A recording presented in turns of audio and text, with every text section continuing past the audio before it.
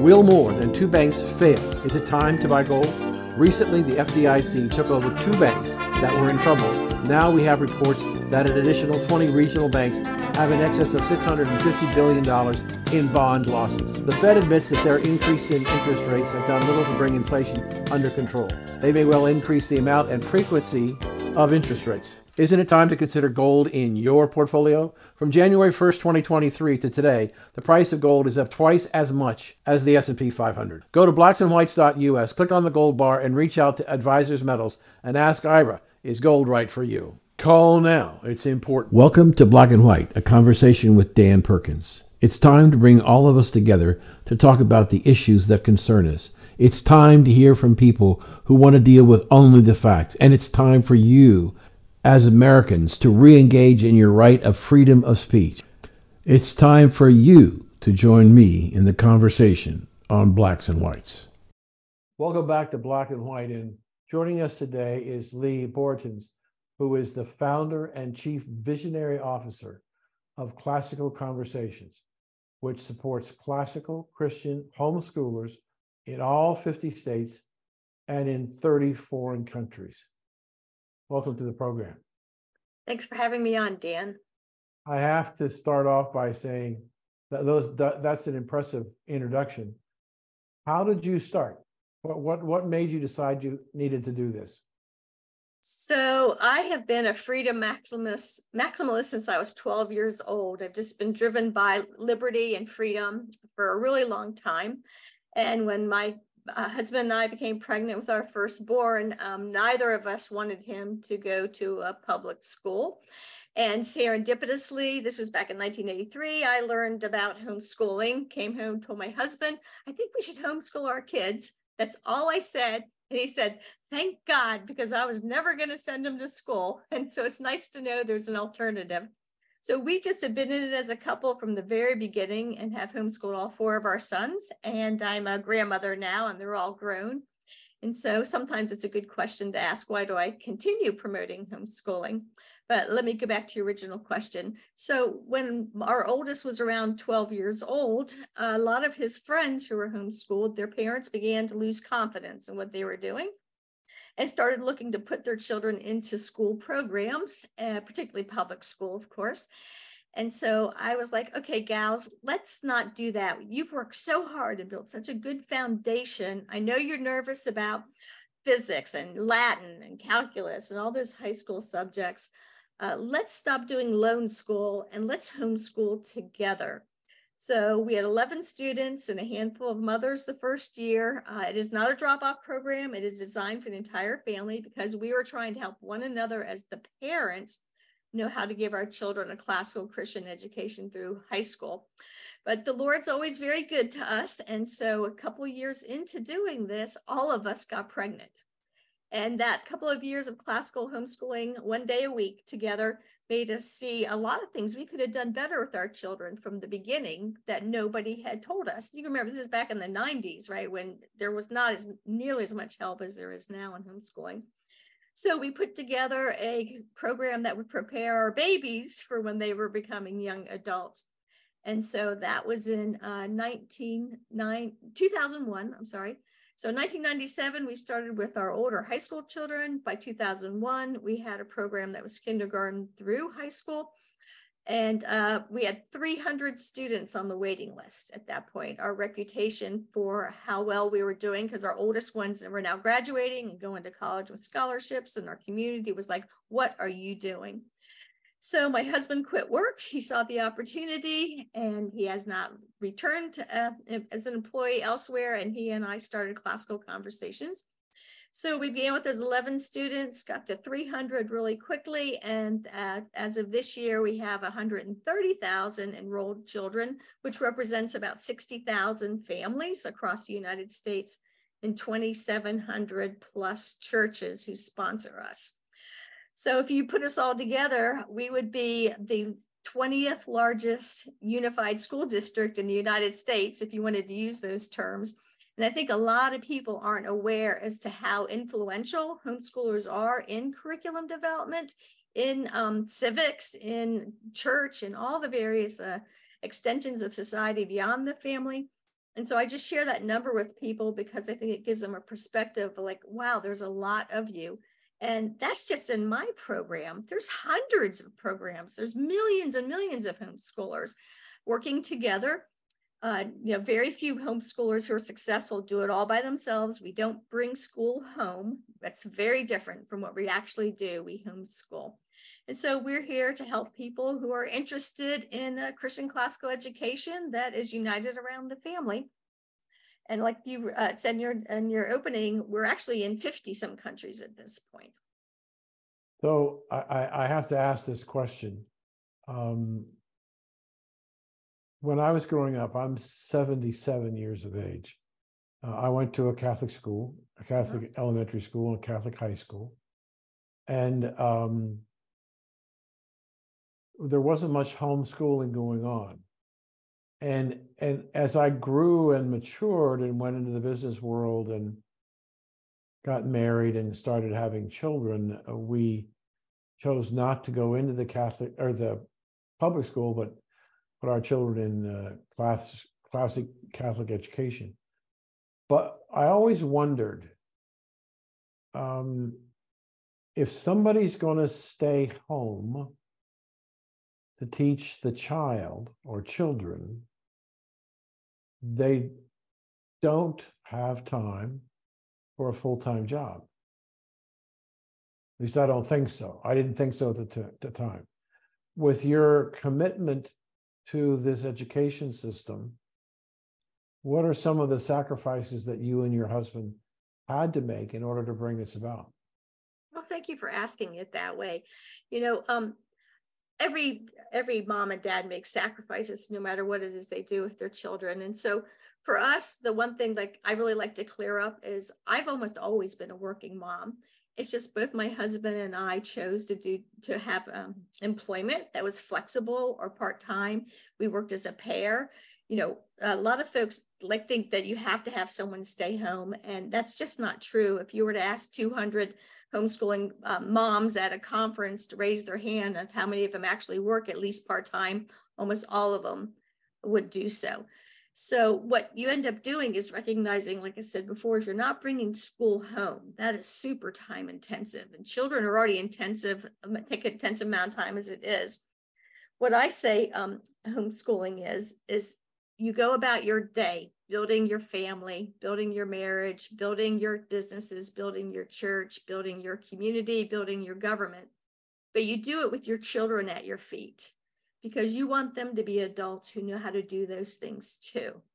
And in the process of doing that, because you love them, you teach them construction skills, or social skills. You teach them how to read and write and do arithmetic. And because we're commanded by the Lord to go into Samaria and the world beyond, you teach them foreign languages. We do these things because we love our children, not because there's some state paradigm of education designed so that we can, diminish the family. That's not what we're about. We don't bring school home. People who do bring school home get burnt out and they stop homeschooling.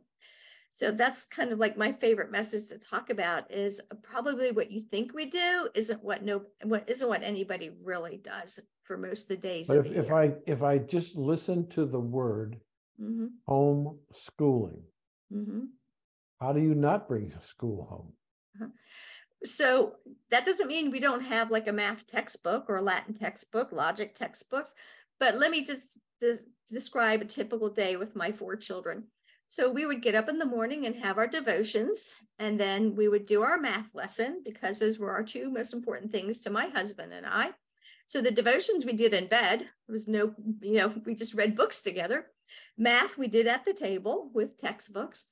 And then we did the chores around the house. And then in the evening, because we didn't have a TV and because we value learning so much, we would spend 2 to 3 hours a night reading books together and separately.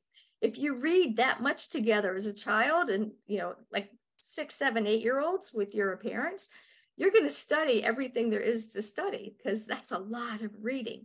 So then what would happen is we'd have good conversations around those books, or the next day we'd write papers about the books. We'd go do research projects, field trips, whatever we were inspired to do. So what happens with classical conversations is parents aren't really sure how to do what I just described.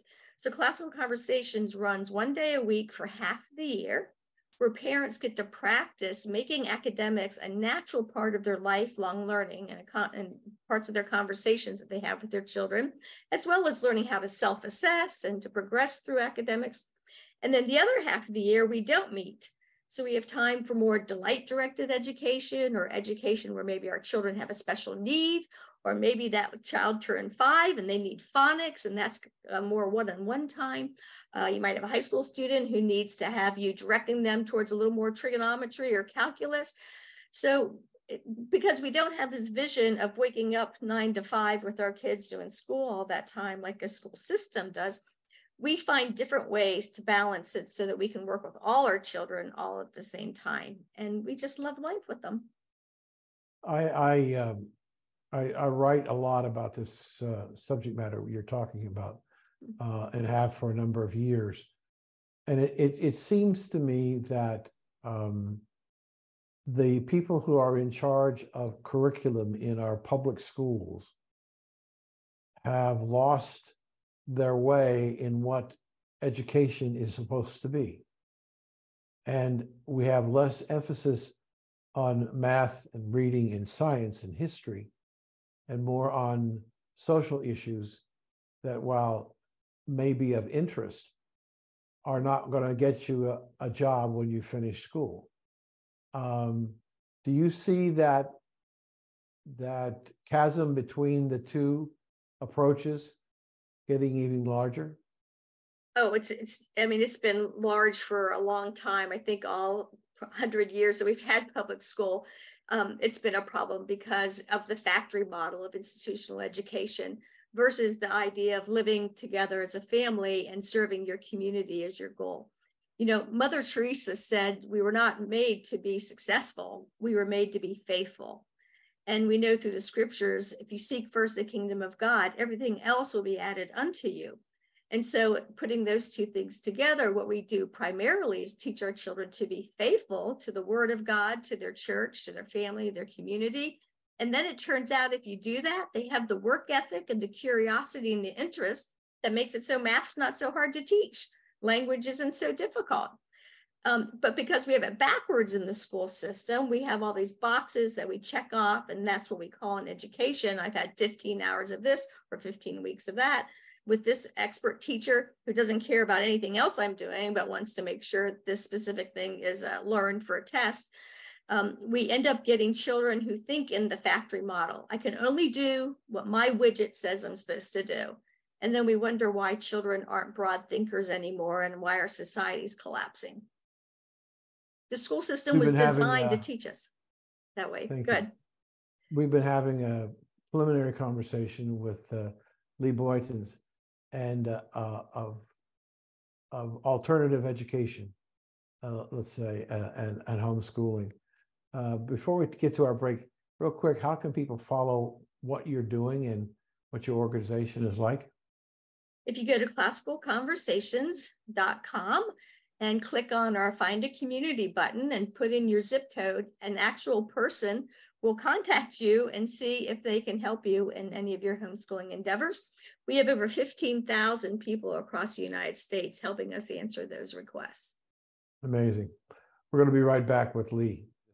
Inflation for most people is causing them to use their credit cards to try and make up for income shortfalls. How big is this problem? In the second quarter of 2022, Americans added $46 billion to their credit card balances. Some of that could be you. The Federal Reserve Consumer Credit Report showed that the rate of interest on credit cards went from 14.56 to 16.65%. Those Americans struggling with credit card debt saw their delinquency rates escalate from 1.66% to 1.81%. The Cambridge Debt Consolidation Program may be able to help you reduce the interest rates by 2/3 and cut your time to pay off the debt from 30 years to as little as 5 years. If you're struggling and you want professional and objective help getting your credit house in order, then call 1-855-435-2066. Welcome back to our conversation, fascinating conversation with Leigh Bortins of Classic Education. She's an expert in homeschooling. And she says she doesn't want to bring the school home, which I think was fascinating. But I want to talk about now, I want to turn to results. There are people who are saying, right or wrong, you can certainly dispute it if you want, that don't believe in homeschooling because you don't have the resources to truly teach your children. And therefore, your children who graduate from your program and go into the public sector in high school or college are ill prepared. What do you say? Well, I suspect that's true about any kind of organization. There's always people who do really well and others that don't do really well. But the statistics we have now actually say the opposite of what you just positioned, Dan. If you go to what's called the National Home Education Research Institute.org, they have all the data you could possibly want on the results of homeschooled students. And most people don't know that college admissions offices across the United States have private colleges, and particularly Christian colleges, have scholarship money meant specifically for homeschoolers. There's across the United States, there's Christian colleges that have scholarships specifically for classical conversation students. Erskine College in South Carolina, if you're in classical conversations for 4 of your 6 high school years, because we start in, when they're 13, they'll give you a full ride for 4 years. They don't even need information about you. The fact that you went through classical conversations is enough for them. We also have a number of universities across the United States working with us now where they accreditate our current coursework for our high school students, and it is not dual enrollment. Our students do not do their courses. These colleges accreditate our courses because they're so rigorous and what the students can accomplish at home in half a year that they call it actually concurrent enrollment, meaning that you're in classical conversations while you're in their college, and they give you credit for the courses you're taking with us. So people just don't know that the results of it have been very, very good. Unless you hang out with a lot of homeschoolers who've homeschooled the whole way through, you don't always meet that many that made it through the 12th grade. So the one thing that I like to challenge people, though, on these results is I'm very proud of them and I can defend them, more if you would like me to, but it's not the most important thing. It's more important is that through that NHERI data, we've proven our children are faithful, they're civic minded, they raise healthy families, they're employable. Those are the kind of things that are also interesting to us because we want our children to have both the academics and the life skills. But I'm also curious, as more and more people turn to homeschooling, as our public schools diminish and their enrollment is plummeting, what if homeschooling becomes the hospital of education to the world? I would expect our test results to decline if that's true. And yet what a really great thing that would be, that so many people were joining us and trying to do something that the schools have been failing at doing for the last 60 years. I had a fortunate life experience to have 4 sons. All 4 of them went through college and all 4 of them graduated in 4 years. And all 4 of them went to private colleges, no state schools. So it was expensive putting them through school.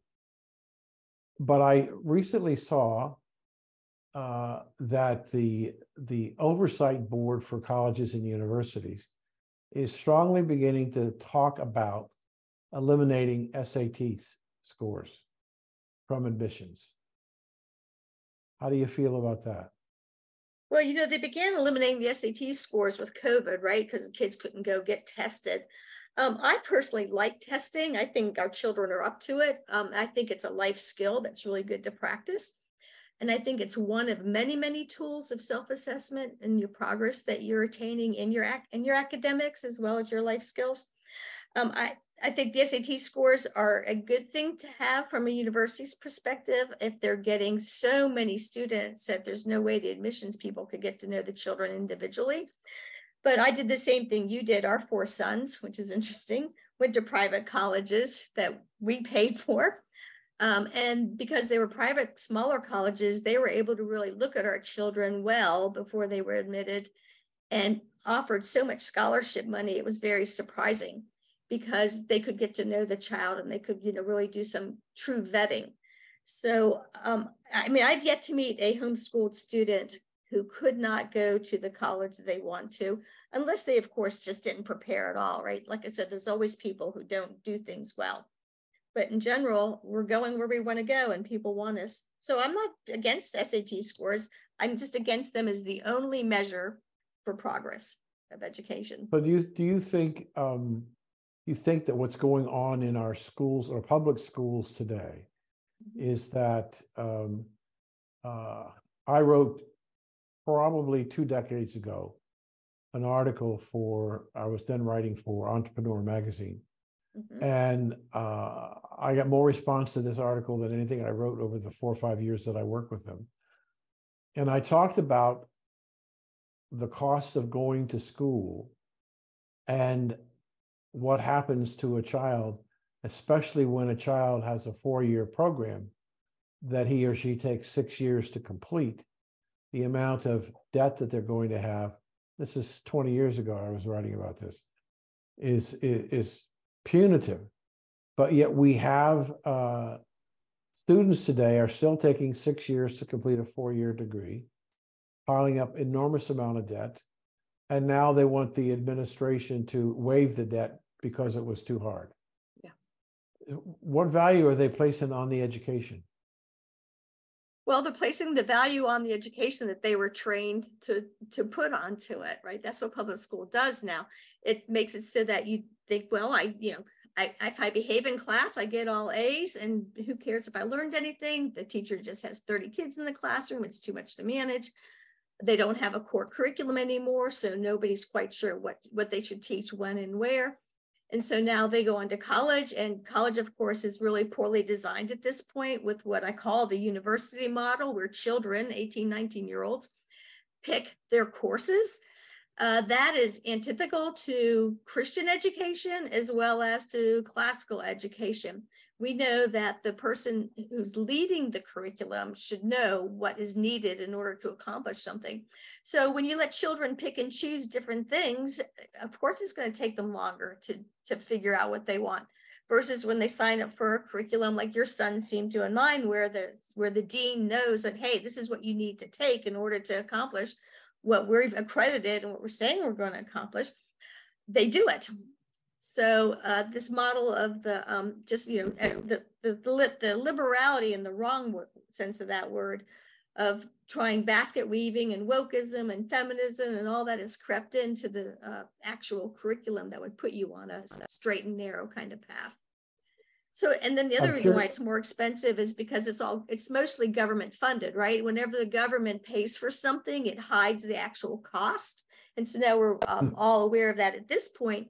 And of course, people aren't smart enough about why that happens. So what are they doing? They're clamoring for more government money, whether it's forgiveness of debt or paying for private schools for, K to 12, without paying attention to the fact that why it's so bad out there is because the state was funding it in the first place. Money that you don't earn, that's given to you, hides true value. So we've got about 3 minutes left, and I want to turn to one more subject, and that is, as a person committed to education of children and grandchildren and friends of other parents, what is your relationship with the classic union elementary school or high school teacher? I don't know what you mean by the classic union. Is it an organization, or do you mean the union in the schools?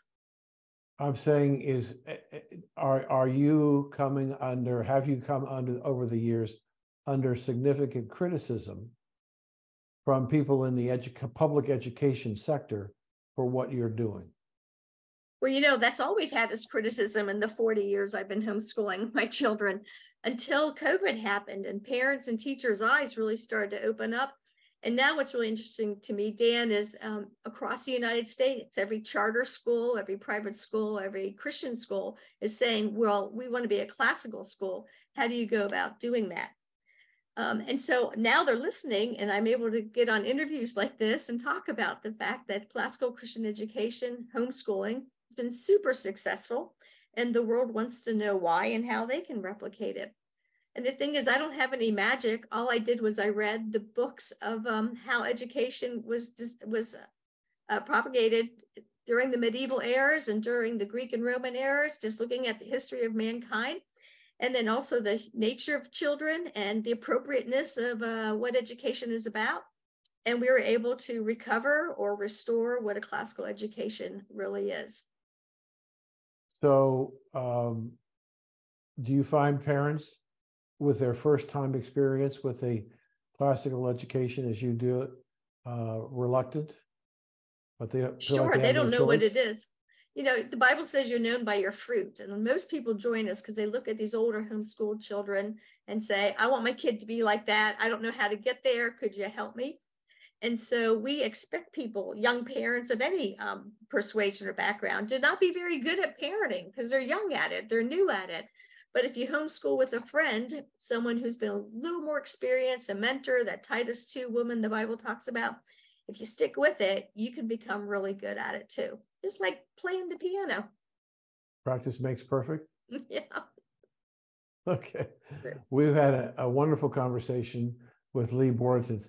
How do we follow you, and how do people who are interested in alternative education for their children, how do they get in contact with you and your organization? So again, go to classicalconversations.com. And we have all kinds of free resources there for parents to learn about what classical Christian education is, as well as, like I said, that homeschool with a friend, where you put in your zip code and somebody will get a hold of you and see what we can do to help. Thank you. And I just want to ask to repeat one more comment you made. What is the size of your classes, and where do you rank in terms of if you were a school system?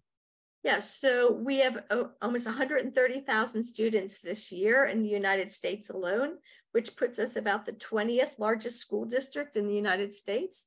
And if you multiply that 120,000 times $13,000, that is the cost of the average public school education, we're actually saving, Classical Conversations by itself is actually saving the government billions of dollars in taxes. Good for you. Thank you for joining us. You're welcome. Thank you, Dan. We'll be right back.